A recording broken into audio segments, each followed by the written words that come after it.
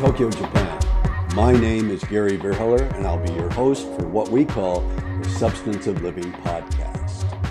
Today, we'll look at what we call life's lessons.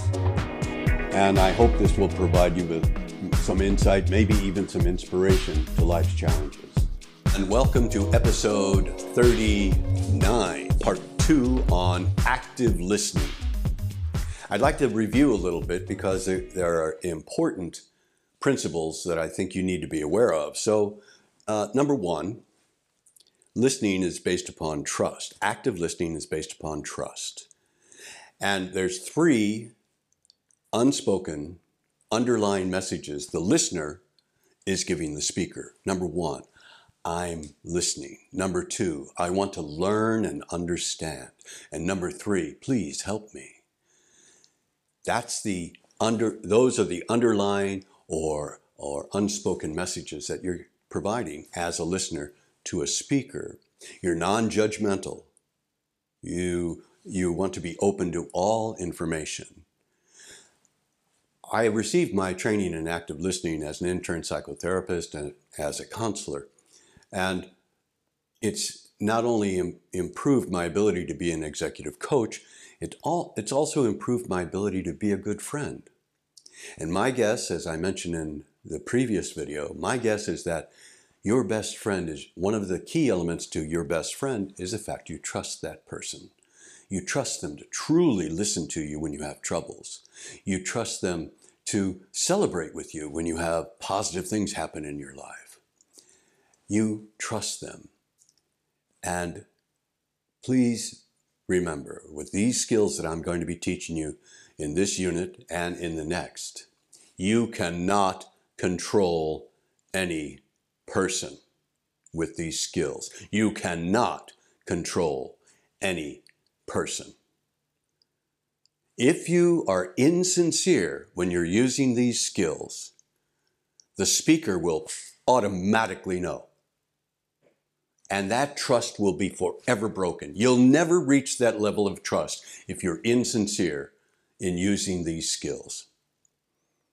So, that being said, I want you to learn some other things that I'm going to teach you today. Number 1 is purpose. The purpose of becoming an active listener is to become a better listener. And it really does help. It helps you to create a safe, comfortable, welcoming environment for the speaker, so the speaker is willing to share more information with you.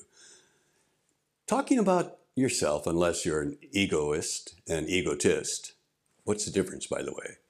Egotist is always talking about themselves. Egoist thinks about I.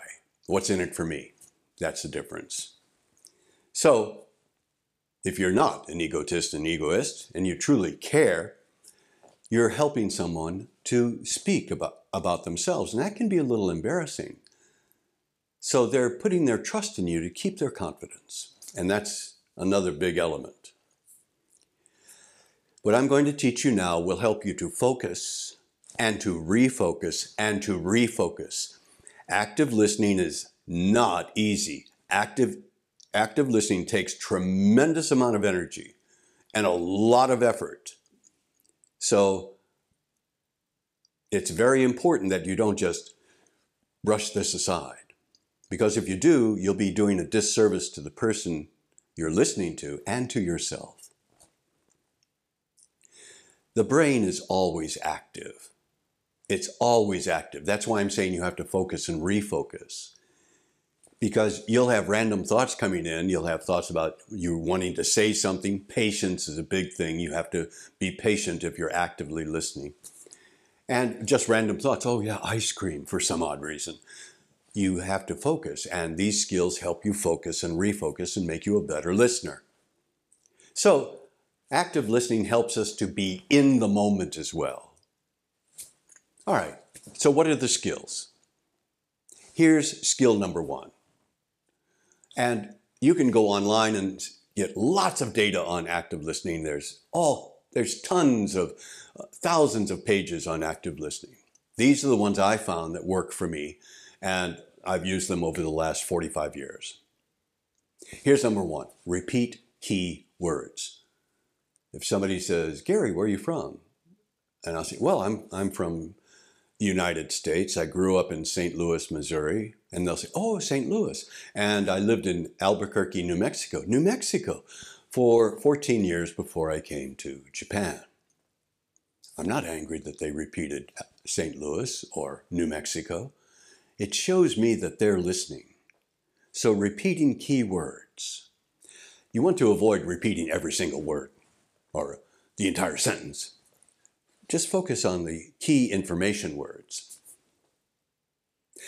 Second skill, so repeating key words.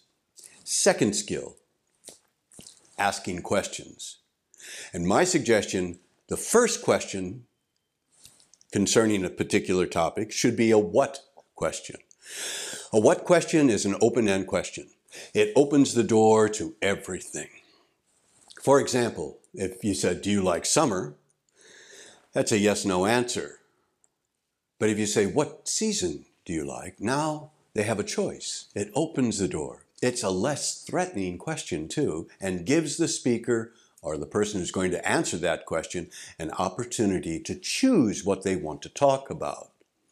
Then you can follow up with all the other question words. Oh, my favorite season is summer. Really? Well, where do you go during the summer? Where question? Oh, well, Oh, well, who do you enjoy summer with? Ah, you've got the who question. Now, for you, when is summer? For example, in Australia, it's different than it is in the Northern Hemisphere. You've got the when. Why do you like summer so much? Tell me. Now you've got the why question. How do you enjoy summer? What do you do? And you're getting more and more information. So, number one is repeat keywords. Number two, ask questions. I always take notes when I'm in a serious discussion, either as an executive coach or as a counselor or as an advisor, a life coach. I always take notes. Why? I take notes because no one, unless you have a photographic memory, can memorize everything that's said to them. By taking notes, you are physically involved in the information. You have the pen in hand. You have the notebook. You're writing. And research has been done at Stanford, actually, with MBA students. Students that took no notes, students that took notes with a computer, students that took notes with a pen and paper, and the students that took notes with pen and paper retained the information much longer and were able to apply it in novel situations much faster than the computer person, and certainly much faster than the person that took no notes at all. So my suggestion, take notes if you really want to listen. And by taking notes, particularly if it's face-to-face, the speaker's going to say, good God, they're really serious about this. They really do want to learn this information. So, repeat keywords, ask questions, all the time taking notes. Third one I call acknowledgement. Now, these are words that you can use to show the speaker, I'm listening. Oh, really? Ah, I see. Oh, okay. So, oh, really? I see. Okay. Tell me more. Those are all terms of acknowledgement. And you can put them together. Oh, really? I see. Okay. Well, tell me more. Or you can just say, oh, okay. The idea, and you're positive, means that you understand and you're encouraging the speaker to speak to you more. So, you've learned about how important it is to have trust, to be sincere when you're actively listening, and also to be very patient and listen. Don't rush with your questions. It's been my biggest challenge, is to just keep my mouth shut and let the other person speak. And for some odd reason, people from the West, interesting term, from the West, I guess I should say, in my culture, in American culture, I've noticed that people are uncomfortable with silence. Unless you're a Navajo Indian.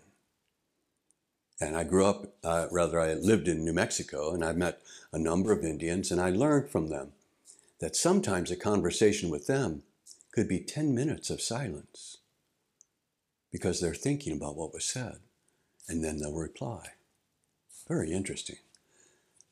For me, it's really difficult, and I'm still finding myself to be quiet, Gary, just listen.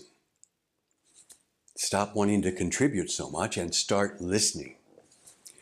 Now, who can you practice? Who can you practice active listening on safely? You don't want to practice with your significant other. You don't want to practice with your family. You don't want to practice with your friends. So who can you practice with? Who can you practice these skills on and to get better? Kids, children. Why?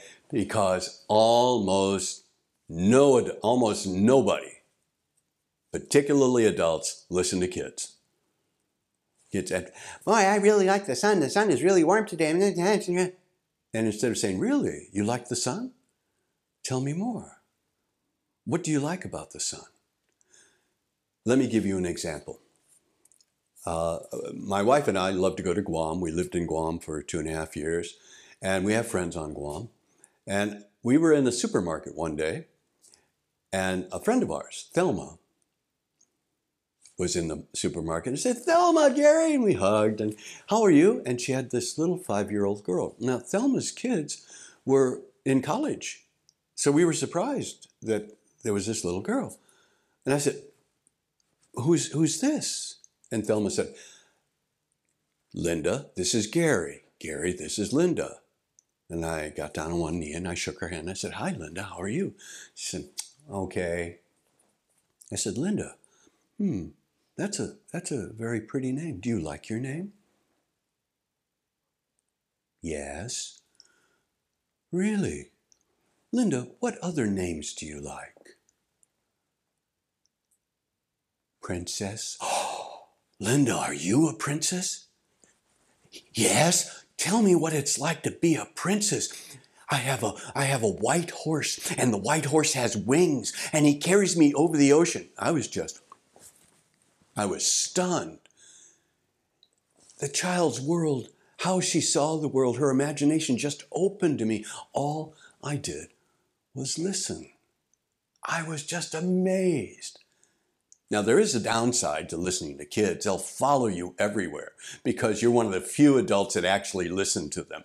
So make sure you have plenty of time. We've all experienced this. When you're a kid and your aunts or your uncles come over, hi, Gary, how are you? I'm okay. So, what are you doing? Going to school. Do you like it? It's okay. What do you want to be when you grow up? I don't know. Oh, that's good. And they walk away. But if you really listen to a kid, you'll be amazed with what you learn. I used to teach at Keio Yochisha, and as many times as possible, I would have most of the class working on something, writing or something, and I would take 1 or 2 kids individually in the room, and I'd sit with them and say, okay, tell me about yourself. And they would, Sensei's going to listen to me? And say, yeah, what do you like? What do you do? What do you enjoy doing? What do you love doing? And the kids, and a way to get them started is you give something about yourself first. For example, I really love summer, and I love swimming, and I love bicycling. What about you? What season do you like? The kid just opened. It's really great. So, you've learned some skills today. 1 is repeat keywords, which means information words. 2 is ask questions and start with a what question. 3, acknowledge. Oh, okay. All right, I see. Okay, I understand. Tell me more. And practice on kids. Kids will love you for it. And you'll get a chance to know if you're doing the job properly. Because a kid knows if you're not listening. You knew if your parents or your aunts or uncles were not listening. You knew it, and you were like, pfft. Kids will do the same thing, and you'll get instant feedback from the kids. Okay, thanks. Bye. Thank you for joining us today for the Substance of Living podcast. If you'd be kind enough to consider subscribing, you can contact us through Spotify or Apple Podcasts or connect on Twitter. Join us again next time for what I hope will help you navigate life.